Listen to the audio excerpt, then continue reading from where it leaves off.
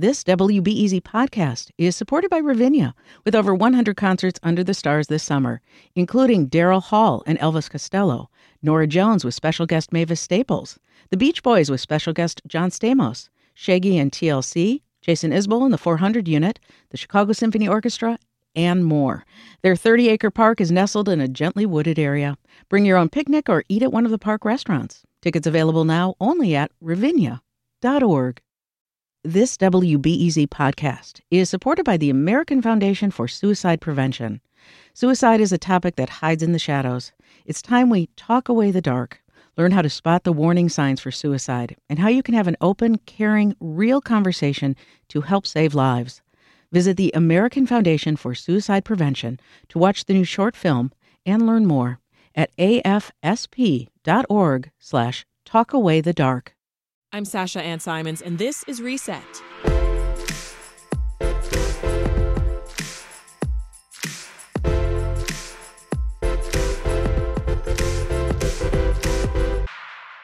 Most students attending so-called four-year colleges expect to finish in just that, 4 years. But a new study from the University of Chicago found that's often not the case. It's especially true for Chicago public schools grads. Only 30% of them end up finishing college in 4 years, much lower than the national average. We spoke with the co-authors of that UChicago study, Jenny Nagaoka and Alexandra Usher, to break down their findings. And we also spoke with Brian Harris, Director of College Pathways at Chicago Public Schools, to talk through what the district is doing to address this. I started off by asking Jenny whether this was a surprise to her. In a lot of ways, no. Because we know that the pathways that students take through college are really complicated. And this is true for Chicago public school graduates, but it's also true of students across the country. For everyone. For everyone. There's a lot of things that happen when students go to college. You can transfer, you can take time off, you can change Life majors. starts lifing. And it takes longer to finish. Absolutely. Why look at this metric in the first place, though, Alex? I think we were curious to see, is there a difference if you look at a 6-year graduation rate versus a 4-year graduation rate? And one of the reasons is because a lot of the resources that you see, if you Google like college search tools or even college websites themselves, the rates that you're seeing for graduation are actually 6-year rates. And so we wanted to know, does it matter if we look at whether students graduate in 6 versus 4 years as we're helping prepare students to make plans for post-secondary? And I'm curious, why the class of 2014? Specifically? Yeah, that just has to do with the data that we're able to access. And we give students that 6 years to finish their degree. And so we wanted to back it up enough to have enough data in there. What other questions were you hoping to answer through this study, Jenny? I think I think a lot of it was just to understand, what are the differences? Because I think ultimately, what we care about is whether or not students graduate, and that's what this 6-year rate tells us. But I think we also know that college is tremendously expensive. And when you start college, you expect to finish in 4 years. And so, how many students are actually meeting that benchmark? And to really think about, especially on the higher ed side, what can we be doing to make sure that it's much more possible for more students to be completing within 4 years? Brian, let's bring you in here. I'm curious your initial reaction to the study's results. So to be honest, my initial reaction was to be affirmed. Because a large portion of the study mentioned the trends in our completion rates overall, right? In 2004, we had 23% completion rates within 4 years. And I believe it was 48% over 6 years, right? And so, one, we've seen the gap shrink between the number of students who are completing in 4 years as comparison to 6 years. But in that time as well, we've increased the number of students we're sending to college. So 3 things are happening. We're increasing the number of students we're sending to college. They are graduating in a shorter amount of time, and we're increasing the number of graduates overall. We're talking about an extra multiple thousands per year, right? Yeah. And so that's my initial reaction. In terms of the actual gap itself, as Jenny mentioned, it's a national trend. We weren't particularly surprised. Yeah, and the study isn't necessarily figuring out why it's taking students longer, Brian. So in your view, what are some of the factors that are contributing to the timeline, you think? So we have to keep in context who our students are, right? And I speak this from a personal lens as a Black male myself, right? So I fit within one of the demographics that we're talking about. Most of our students are low income, and most of them are Black and brown. Yeah. And as you said, life happens. Life, right? Oh, that's how my kids say it. Yeah. Life be lifing. in life's in particularly nuanced ways for often people of color and low income folks, right? Well, you mentioned Black males specifically, right? But of the CPS graduates in the study, young Black men were the group with the lowest graduation rates from college, with 13% graduating within 4 years. So this is personal to you. Absolutely. Yeah. What do you think is needed to address the gap? So, one, keep in mind, these are 2014 grads. Right. The things that are needed are some of the things, many of those things are things we're already doing, right? And so, for instance, the class of 2023 had 49% of our students earning some type of early college credit, which both increases the rigor available to our students and ensures that they're decreasing the amount of money required to graduate, right? Because we know that we need to support with those financial obstacles. We need to support with that academic readiness. And those were resources that weren't necessarily available in 2014. Almost so a decade ago. The academic support, the financial support, $2 billion worth of scholarships our students earned last year. The highest ever.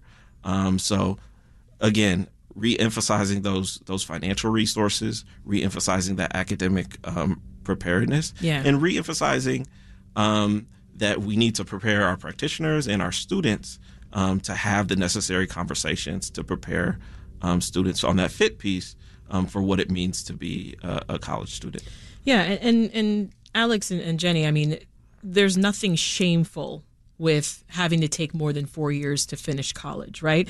But when students do take longer to finish, they often have to foot a higher tuition bill. That's no secret. Talk more about how that can affect low-income students, Alex. Yeah, that's right. So I think we're a bit agnostic, like Jenny said, as to whether it takes students 4, 5, or 6 years. There are a lot of really good reasons. You know, a lot of programs take 5 years to complete. Like you said, life happens. But it is that our concern, I think, is that students are planning for that and that they're aware of that going in as they and their family are making plans either with loans or scholarships or just logistics in general, that they're aware and informed of how long it might take them. Yeah. And as we said, a lot of students are going into college and they're expecting to graduate in 4 years. But Jenny, would you say that's realistic on a national level? I mean, we know it's a common that a lot of students are taking longer than 4 years. So I don't want to say it's not realistic because there's this pressure to get done in 4. There completely is. I mean, it's a financial pressure, but I think there's also just like this social pressure. I mean, you arrive on campus, right? Your peers that you start with. Yeah, your don't friends. Dare want to see them walk across the stage, and you're not also part of that graduating class, right? Yeah, exactly. And you're sort of like identified as like, you are the class of 2024, and like, and if you're supposed to be a senior this year, you're part of the class of 2024, and then you realize that you're not going to be walking across that stage, and then next fall, a lot of your friends and people you started school with are no longer there, and that's like a really hard process, I'm sure, for a lot of students. And I think part of it too is normalizing that, like you were saying. Our study found that this affects students from all sorts of backgrounds, academic levels, all sorts of different high schools across the city. And like Brian said, it's a national problem as well. So this isn't, if that is the case for a student, it's not something necessarily to be ashamed about. It's happening across the board. And as we talk about affordability, Brian, how does that come into the conversations, when you're talking post-secondary options with the students? Like, do you talk about affordability, and do you talk about the realities of how long it might take to graduate with the students? Yeah, so we have within CPS an actual advising framework that focuses on three primary factors: match, how your academic profile fits the academic profile of the institutions that you're interested in; fit, how the environmental factors that you're looking for fit what you're fit the institution, right? And then affordability is actually literally listed as a primary tenet. And the way that we define affordability is by combining an analysis of cost, risk, and return. And so when we're talking about risk and return, we're talking about, hey, think about how long it's going to take to graduate. Think about the cost that's going to go into it. and make sure you're making a post-secondary selection that is going to be worth it for you. Right? What are you hearing directly from the students when you're having those conversations, right? Like, what kinds of challenges do you hear from them as they're trying to figure out their post-secondary paths? Well, I mean, I would bring it back to consider who our student population is, right? We are dealing with mostly low-income students. So affordability is at top of mind when making a college selection. You could go the whole year thinking you're headed to a particular institution, and then when you get that award level, you get that bill, everything changes. You may have to start from ground zero, right? So one of the things we try to do is have affordability conversations as early as possible, right? This is built into our curriculum that we use with students in sixth grade, right? Wow. So we want to have these conversations as early as possible so that we are including institutions on students' college lists that are predictably affordable, right? And also making sure they take advantage of the scholarships that are available to them to ensure that college is not going to be a financial burden to them. So taking longer to finish college, this persisted. We've talked a bit about the Black male category here, but this persisted, Jenny, across gender, race, ethnicity, ACT scores, GPAs. You also saw this happening across all school types. So this includes, selective enrollment schools and CPS, right? Can you break some of that down? And what does that tell you? I mean, I think really there's a difference across the board. I mean, the rates are higher at certain types of schools or for students with higher GPAs, higher ACT scores, but there is a difference. And I think it kind of just goes back to what we were talking about earlier, like life happens for everybody, right? And there's reasons why students take longer than 4 years. And so I think this is also a big part of breaking this stigma and breaking this clear expectation. Like if you don't finish in 4 years, there's something wrong with you. I think where we're trying to really push the changes to happen is on the higher ed side too, to get rid of some sort of structural barriers in terms of prerequisite courses or courses that aren't offered that are required for graduation, or to make sure that the kinds of supports that students need, especially low-income first-generation college students, that can turn into bumps in the road, where something that's maybe small for a lot of people, but on the other hand, your car breaking down and having to pay for that so you can get to campus can turn to something that can mean that a student will not be able to attend classes anymore, will have to leave college for a term until they can figure it out. Yeah. So I want to hear from you all on this. What kinds of solutions or support do you think students broadly need from a district level? I'll start with you, Alex.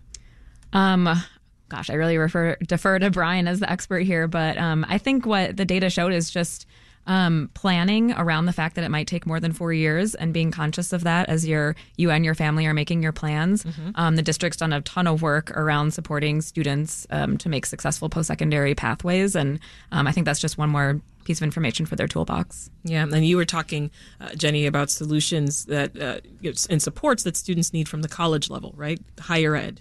Right. And so, there's some things that some colleges have started to do, because I think there's increasing recognition that, I think the good news about what's happening locally and across our country is that more and more students of different types of backgrounds are going to college, so that there are a lot more first-generation low-income students on college campuses. And so colleges need to adjust. They need to realize, and I think this is happening. I'm not saying this isn't happening across college campuses, but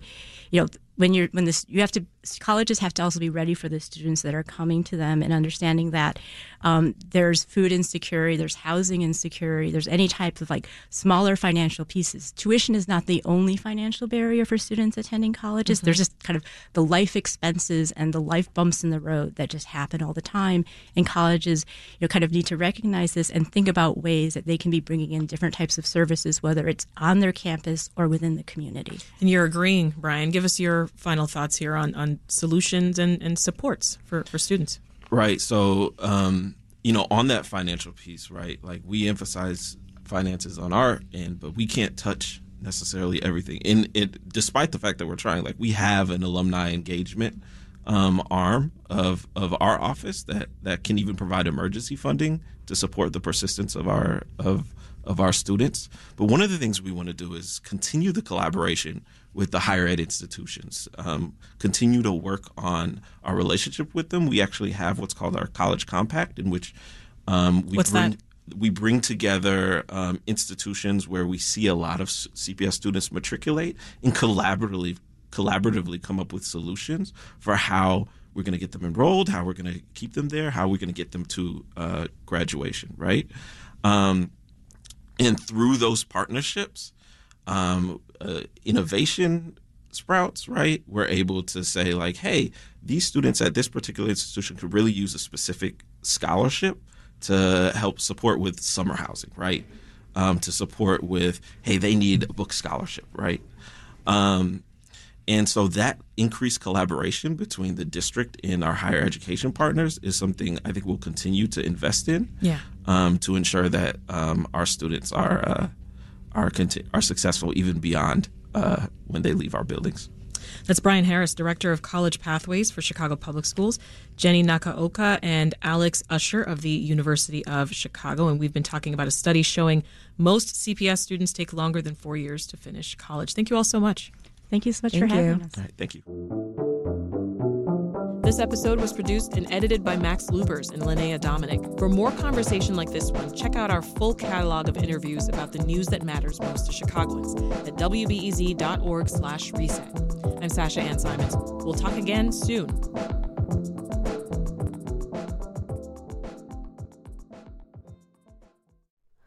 Hi, it's Terry Gross, the host of Fresh Air. We bring you in-depth, long-form interviews with actors, directors, musicians, authors, journalists, and more. Listen to our Peabody Award-winning Fresh Air podcast from WHYY and NPR.